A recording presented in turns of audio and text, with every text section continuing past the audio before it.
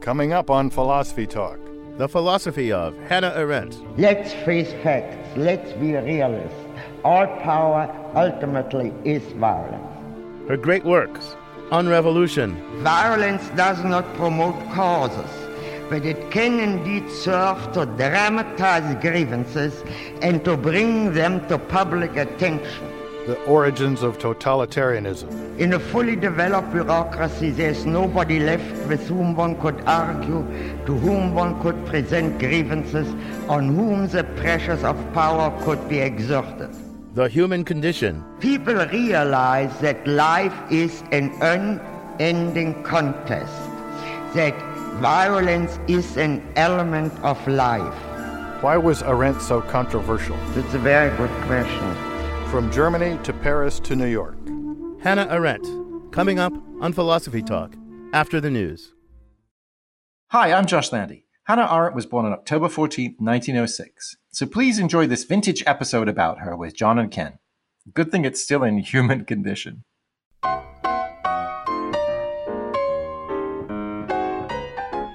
Welcome to Philosophy Talk, the program that questions everything. Except your intelligence. I'm John Perry. And I'm Ken Taylor. We're coming to you from the studios of KALW in San Francisco. Continuing conversations that begin at Philosopher's Corner on the Stanford campus. The number you can call to join our conversation is 1-800-525-9917. That's 1-800-525-9917. Today we're going to do another in our series of profiles on leading philosophers. This time our topic is one of the great political theorists of the 20th century, Hannah Arendt. You know, Ken, all the philosophers we talk about here on Philosophy Talk have interesting thoughts, but many of them have pretty dull lives. Hannah Arendt was definitely not one of those. She led a very interesting life, and the events in her life had a lot to do with her philosophy. Well, she certainly had fascinating ideas. She wrote about totalitarianism, the human condition, and fundamental issues in political theory. She wrote an influential book about the trial of the Nazi war criminal Adolf Eichmann in Jerusalem, a book that made famous the phrase, the banality of evil. She died in the mid-1970s, so, the last part of her philosophical career, here's an important point, corresponds to the first part of mine. At the time, she was a leader of the New York intellectual scene, but I have to admit something. I don't really know how she got to be at the head of that scene. Well, it's pretty interesting. Arendt was Jewish. She was born in Germany early in the century. She actually grew up in Königsberg, famous because it was Kant's hometown, at least famous to philosophers. In her 20s, she studied with Martin Heidegger, with whom she had an intense love affair.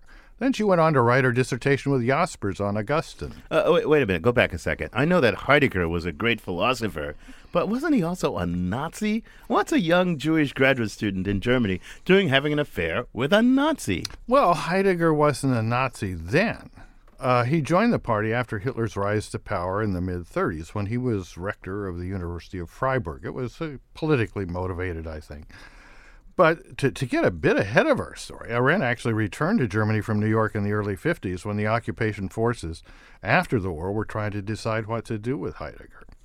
Arendt's dealings with Heidegger before and after his Nazi period, by the way, are a topic of a recent very interesting play, Hannah and Martin. So tell me a little bit about Arendt's life between her dissertation and the 50s. Well, anti-Semitism and Nazism began to affect her in a big way in the late 20s and 30s. You know that in Germany, after you write your dissertation, you have to write another big book called the Habilitation, or Habilitation. She was prevented from doing that because she was Jewish, and that meant no chance of getting a job in Germany. So I guess, obviously she managed to get out of Germany and to avoid the camps. Well, just barely. She began to study anti-Semitism, which drew attention to her. She moved to Paris after being questioned by the Gestapo, which was a good idea. But of course, even there, the Germans invaded and things were difficult. She worked before the invasion to help Jewish refugees in Paris, and she actually spent some time in prison but escaped. In 1941, she made it to the U.S. She held a number of posts, finally becoming the first woman to be a full professor at Princeton in 1959. Hannah Arendt died in 1975. So you can certainly see connections between her life, the story of her life, and her work. I mean, just look at the titles of some of her books, like The Origins of Totalitarianism. But John, you're an analytic philosopher, and so am I, and we're both philosophers of language. Have you really ever dug in much into the details, into the nuts and bolts of Arendt's philosophy? Well, I do know that she preferred to be called a political theorist. I know that her books, nevertheless, were very philosophical, with all sorts of interesting ideas about the nature of action, of course, particularly political action. But you're right. I've led a dull life, consumed with dull ideas about the philosophy of language. I'm no expert on political philosophy or on Hannah Arendt. But luckily, our guest is Shayla Ben-Habib from Yale University. And we'll start by asking Professor Ben-Habib to tell us more about Arendt's philosophy and political theory. Then we'll examine a key concept of Arendt's philosophy, the concept of a public space for political discussion and action, exactly the sort of thing that totalitarian regimes eliminate. Then we'll consider whether the Internet gives us a new kind of public space, political space in Arendt's sense. But first, our roving philosophical reporter, Julie Napolin, is going to dig into the background on Arendt a little bit more, including a bit from that play I mentioned, Hannah and Martin. She files this report. Hannah Arendt tackles one of the most baffling questions in the history of philosophy. Who are you? In The Human Condition, this is her book from 1958, she writes about the who somebody is versus the what they are. Karen Feldman is assistant professor of German at UC Berkeley. She says for Arendt, there is no answer to that question. What we are is how we define ourselves as a woman, as a Jew, as a vegetarian, all the different possible identifications we could offer. Who somebody is, she writes, is revealed in the kinds of things you say and do in a political vein, in a public sphere, among other free human beings. My name is Melissa Friedman, and I am an actor and a founding artist of Epic Theater Ensemble, one of the artists who founded a theater company in New York City that is dedicated to placing theater at the center of civic dialogue. Friedman incorporates Arendt's thoughts about public speech and action into her theater company. It is a way to look at something from multiple perspectives, and you see it in a human form. Whereas in a book, you see it in your own mind, but when you see people on stage battling these questions, you have a chance to watch humans grapple.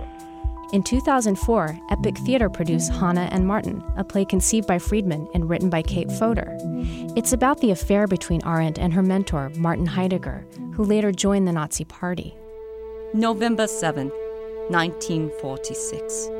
Dear Sir, I find myself in an awkward position of needing to correct certain damaging statements that I made to you regarding Professor Martin Heidegger. After the war, Heidegger was not allowed to teach or publish. Arendt spoke out against him, then met with him in 1950, not having seen him since before the war. Something in that meeting, she went there to confront him, but something in that meeting in Germany happened where she not only forgave him, but also was the reason he continued to be published and translated all over the world.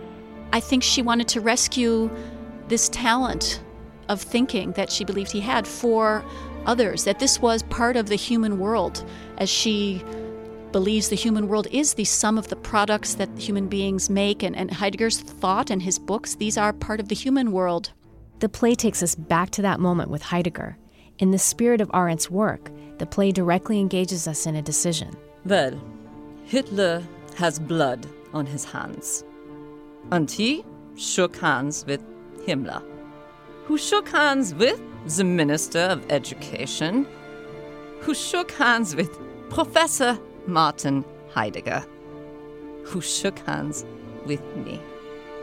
I wonder, if the hand you take is one stretched out for help, what then? A sin to take it, or a sin to refuse? There's nothing quite like such a compelling piece of theater, when you have something that well written. But then, probably equally as compelling is the story itself, which is really interesting, a story of forgiveness and a question about what we can forgive in our society, and politically speaking, like, what are we allowing in the public forum? I think for Arendt, it's not a matter of asking others to judge us, but rather it's a matter of us making judgments ourselves. I can imagine instead a more Arendtian version being to turn to the audience and say, do you have blood on your hands? Because it's not about them judging her in this instance. It's about learning to, as she writes famously, think without banisters, learning to think and judge for oneself. For Philosophy Talk, I'm Julie Napolin. You can listen to the rest of this episode by purchasing it on iTunes Music, or for unlimited listening, subscribe to our archive at philosophytalk.org.